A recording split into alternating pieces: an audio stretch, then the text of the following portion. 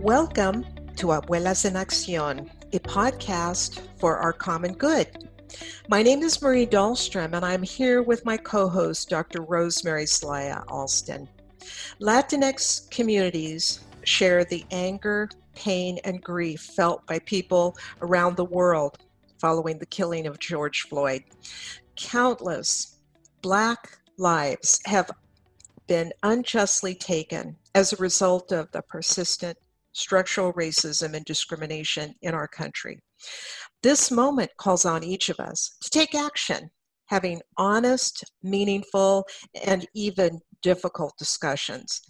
And this is a way we take action and to begin to grow in our knowledge and guide us in both speaking and acting boldly as Latinos in solidarity with our Black hermanex. Today, we are talking with Isabel Nunez Perez and Metzen Rodriguez, President and Vice President of Oregon State University Student Government. Isabel is, her and ella is from Healdsburg, California, which is an hour north of San Francisco.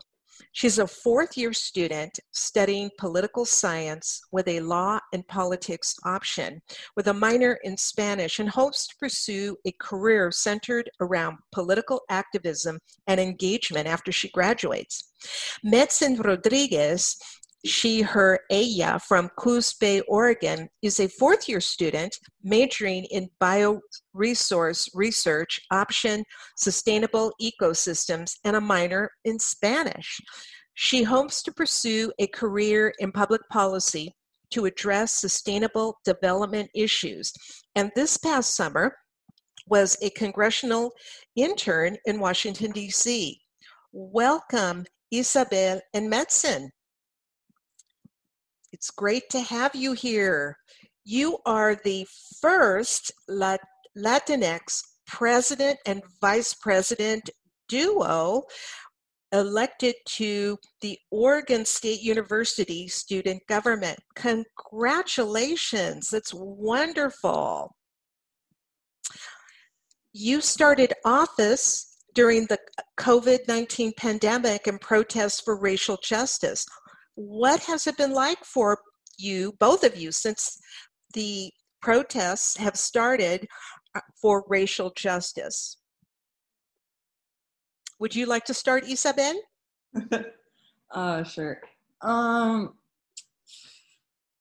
don't really know how to put in words how I feel essentially. Personally, I have a lot of friends that identify as Black and African American, so it just hits home in a certain way. I just don't know how to describe it, right? Because these things keep happening and it's been an issue, and it's really good. I guess it's really cool to see how many people are waking up, but my suspicion is that they're just are people going to continue with the movement? Are people going to stay on this path? Because it gets tiring. This sort of work and activism, and any realm towards activism, towards racial equity it's really tiring work. So I guess my suspicion is if people are going to stay with the momentum instead of just kind of hop off the bandwagon once they realize how hard it is. But it's been interesting.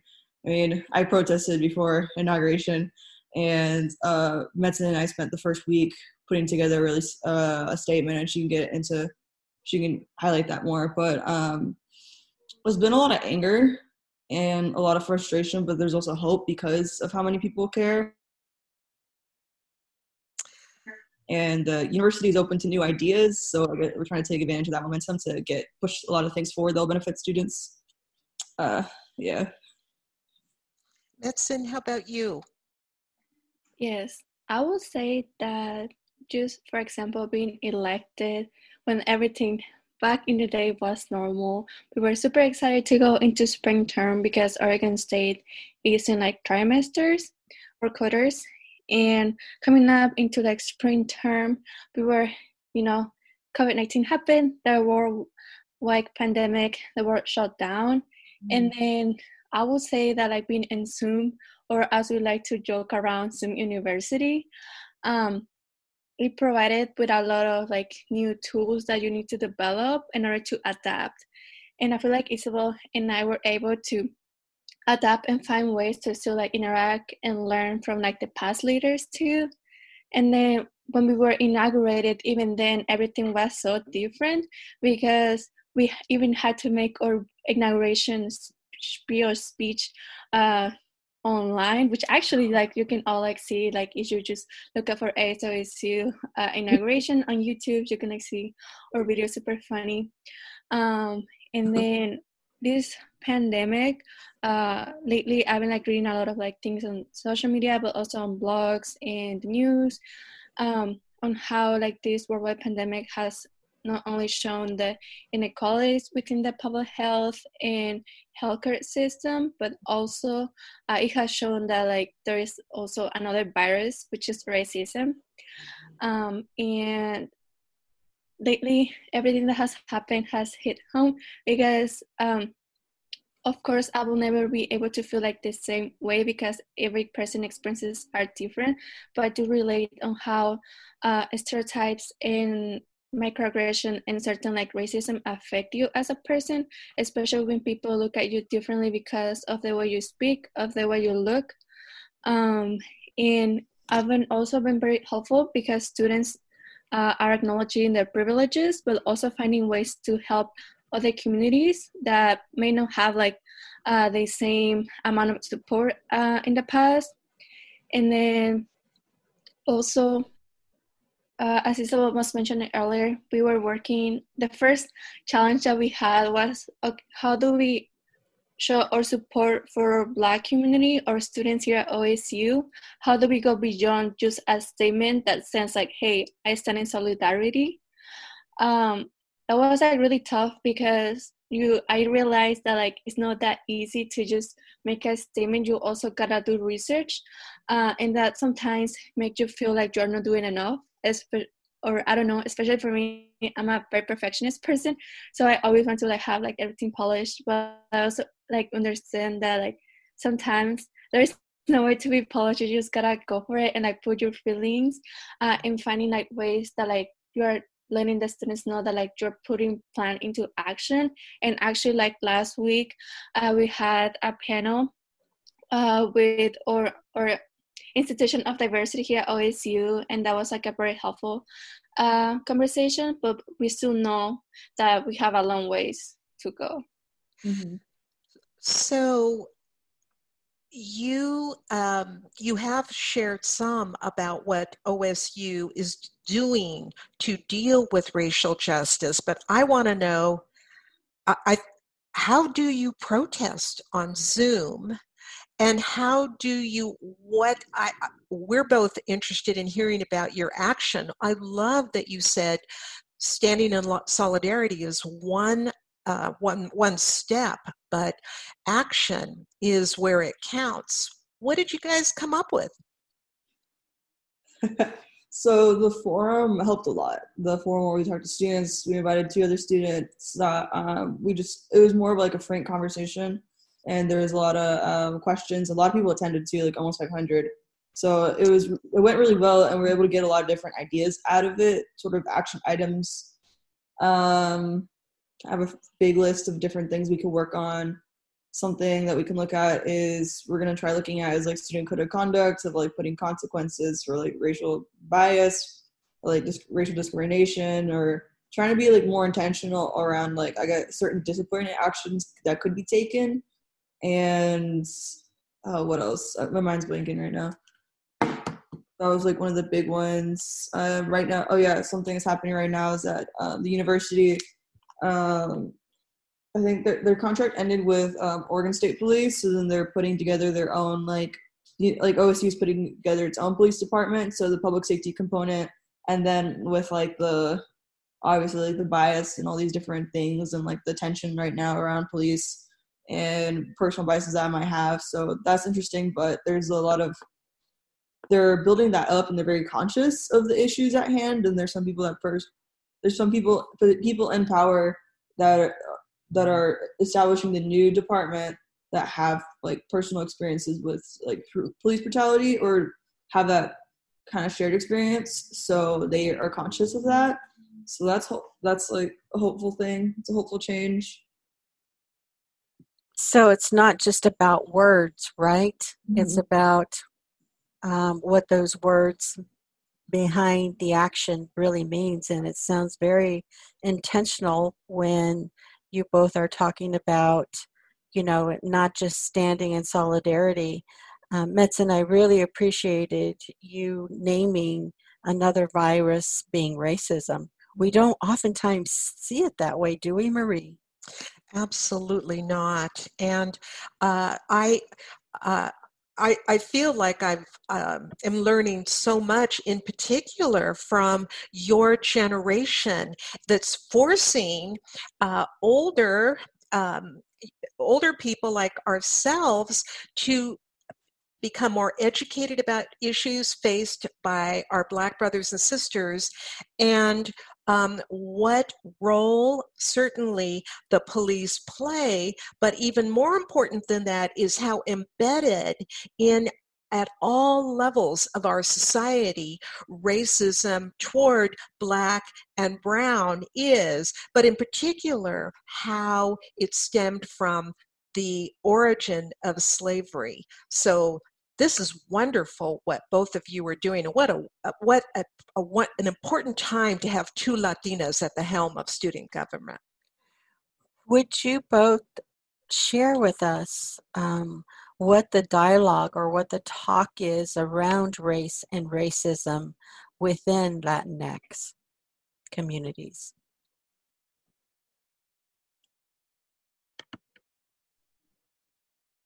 You want to start, Isabel? Does Metzen want to start? I did start last time. Okay. Go for it. Well, now the first thing that comes to mind with what you just mentioned is yesterday and the day before, I was looking at like how the Black community has impacted the world. So, for example, if you listen to music, and at first I was reading the post and I was like, music? Well, I listen more like Spanish music, so I don't know, like, yeah, hip-hop, I like it, but I'm not the best dancer, so I just dance in my own room. So then like, I was looking, and one of them was reggaeton, which reggaeton is like something that like a lot of like young Latino, Latinx, Latina people, they dance to, and you listen to. And then I didn't notice that like, that actually has like Black roots. Like I was looking at one of the blogs online, and it was talking about like Puerto Rico, Panama, and other countries, and how it was like from reggae from Jamaica, and it was like a way to like translate from like their language to Spanish, so they can like still be their own self and everything. And then I also, and like that's just one piece aside from fashion and others. But also another thing that comes to mind is that sometimes I feel that Spanish might not be the most inclusive language, because, for example, here on campus we have cultural centers, and one of them is a Black cultural center. So one time, from my past job being a tour guide, providing tours for students, we were translating a Spanish tour, and one of them is like, okay, how do we translate the Black cultural center? Well, if you go straight up from like English to Spanish, it's gonna be like, so Black is negro in Spanish, but if you like say that word, maybe like in English you're gonna be thinking that you're saying like a negative word, which is not the case. So I feel like that's like one of the problems. Another of the problems that like I see at talking about race and racism is that like there is like discrimination within minority groups. So even like, for example, when I was in Mexico, in my school, where there were like, you can see like a lot of Mexicans, you can see them like all different colors, from like very light skin to like more like dark colors. Me, I'm more like in the middle. I'm like morenita, which my mom says, which it translates to like, like brown skin. And like sometimes like people will like say like comments that like can come up like as very discriminatory.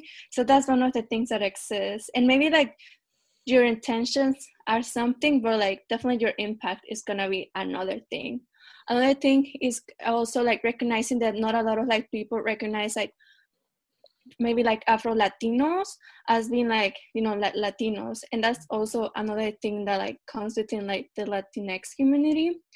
But I can also see that like we're moving like towards like a better space where like all of us can learn more about like our culture, ourselves, the privileges that we have and that we not. And this has also been opening a talk of how do we go of like, like the Black Lives Matter movement and also like ICE. So those are like some topics that are happening right now that can relate to race and racism. How about you, Isabel? It's a biggie. We know it's a big question. So there's a lot to tackle with this one, right? Because there's so much, it's so ingrained into the community. It's so ingrained that's like, it's bad jokes. It's like bad, like, it's so ingrained. It's like, people joke about it. Like they just have a habit of like saying, people don't even want to say negro. They don't want to identify people as negro, negra, because they think because they think it's such a bad way to identify someone as Black. But like, I mean, it's just what they're like. They're just, that's how they identify themselves. So even saying that and the negative connotations that could arise with that when you're talking to like, especially I only know this in like my own community with like Mexicans, is like even with my own parents, they don't want to say someone is like negra. I want to say they're moreno or like moreno, morena, and it's like it's sort of like don't want to acknowledge that part of them because they just can't. I don't know. It's weird how people don't want to say like negro, negra. And I had conversations about this with my friend Belen, she identifies as Black and she's from Panama. So that conversations of like with her personal experiences and like I guess like I had an interesting conversation of like the use of like negro, negra with my friend Belen, and then my other friend who she grew up in Mexico, and just also kind of describing like how people have like those different connotations with it, and just like the people just don't want to say what it is, and having negative associations with that, and just like I guess observing people's certain behaviors, because even then there's a lot of even like my cousin, he posted something, or like you see these things where some Latinos are also like, oh, but like our lives matter too, or something. Some people, there's this video that circulates around of like two Black men beating on like these paleteros, and I'm just like, I'm not gonna say this isn't bad, but this is completely counterproductive because we're supposed to be fighting this fight together. Because I mean, the real issue is systemic racism. It's the police brutality that affects all of us. And some people don't want to see how they don't want to see how the issue can affect both of the communities, and has been affecting both of the communities, and how being divisive and separating each other from ourselves isn't going to help anyone. And so like I have these conversations with my parents about like, and they kind of like, I don't know, I got in la onda, like they understand. So they understand where I'm coming from. But with like older generations in my family, or just even just different behaviors that that are so like ingrained that they don't see how it's toxic, kind of having those conversations with my family. But it's very interesting. But it's a huge issue in the Latino community. Even when people say like Latinx for Black lives, that's still divisive too, because it's saying that it's kind of, when you say Latinx for Black lives, it means that you're not acknowledging the Black people in your own community, and you're separating yourself from them, saying that like black people can't be like, it's either or. So even like that's kind of like something I've come to consciousness too, because I remember when I saw like the first time I saw Black, like Latinx for Black lives, I was like, something didn't make sense. And then looking more into it, seeing other articles, I was like, okay, I had a good feeling about this, because it just doesn't make sense, because it's separating Latinos, like separating like brown skinned people and lighter skinned people from Black people in our own community, which is something that also needs to be impacted as well. It really is an uncomfortable sometimes conversation to have as we describe ourselves, and the comfort level that we have in it, that it becomes challenging for any one of us, regardless of what year we were born, in terms of having class when we talk about somebody who may be different from us in terms of the culture and how we describe ourselves. I would agree, we're all coming from, you both have very great insights in terms of we're all coming from a point of, pain and suffering, and many communities have experienced this. And I think right now what we're talking about, and you're correct, Isabel, is that African Americans have for many, many years struggled with the inequities of how they are treated, along with other communities. And the highlight right now is to honor what has happened and what we can do to make it better for everybody. Mm-hmm. So having these conversations with our families and our friends are big deals. Even if we don't agree, we can agree to disagree, right? Yes, and I really like how you put that, Rosemary, because we are not saying, and Isabel, in medicine, you bring this, you articulate it so well, with the focus being on Black Lives Matter and our Black hermanex. We are not saying that Latinos suffer any less, and we're not taking away from all of the inequities that we have experienced. But now is the time to honor and put the focus on what has been happening in this country since slavery. And it's so, to me, I feel hope, and I just have a sense that yes, this is going to happen. Seeing all the protesters, seeing all the different, cultures, race and ethnicity, ages, and listening to the both of you, because change can happen and will happen when you persist and push forward and not let all of those embedded biases and prejudices that this country and globally in Latin America, you both talked about those, that have been there for so long. It's time to stop those, to address them, and to expect better for all of us. Mm-hmm. Rosemary, action steps. Isabel and Metzen, do you have anything else that you would like to add to the dialogue, or do you have some action steps that you would both like to share? Something that I think is very important is following Black leadership and Black voices through this movement, because it's about them, not us.